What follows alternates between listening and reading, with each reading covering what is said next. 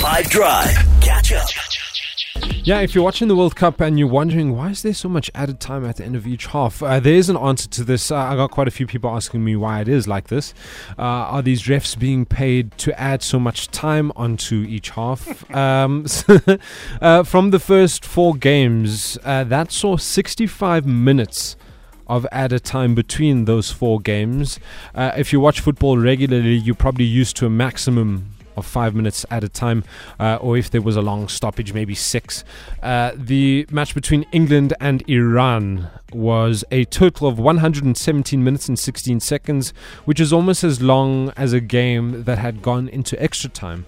That was mostly because the Iranian goalkeeper got injured in that game, so he on-field treatment. That saw 14 minutes added at the end of the first half. This is part of a concerted effort by world governing football body FIFA to clamp down on time wasting by more accurately monitoring the amount of time that the game is stopped. So this thing of players pretending that they're injured to waste time, that's not going to be a thing.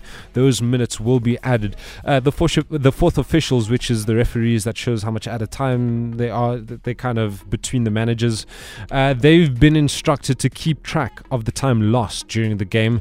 And this new approach has set some new records. Mehdi Taremi's goal for Iran against England has become the latest World Cup goal on record, which excludes extra time.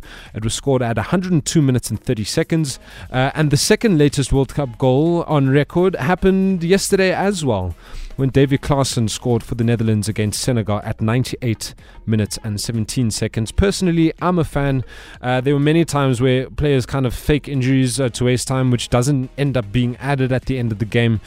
Hopefully this discourages players from doing that. It also gives time for teams to do what they have to do, whether it is defending or score another goal. I think there's more entertainment in that.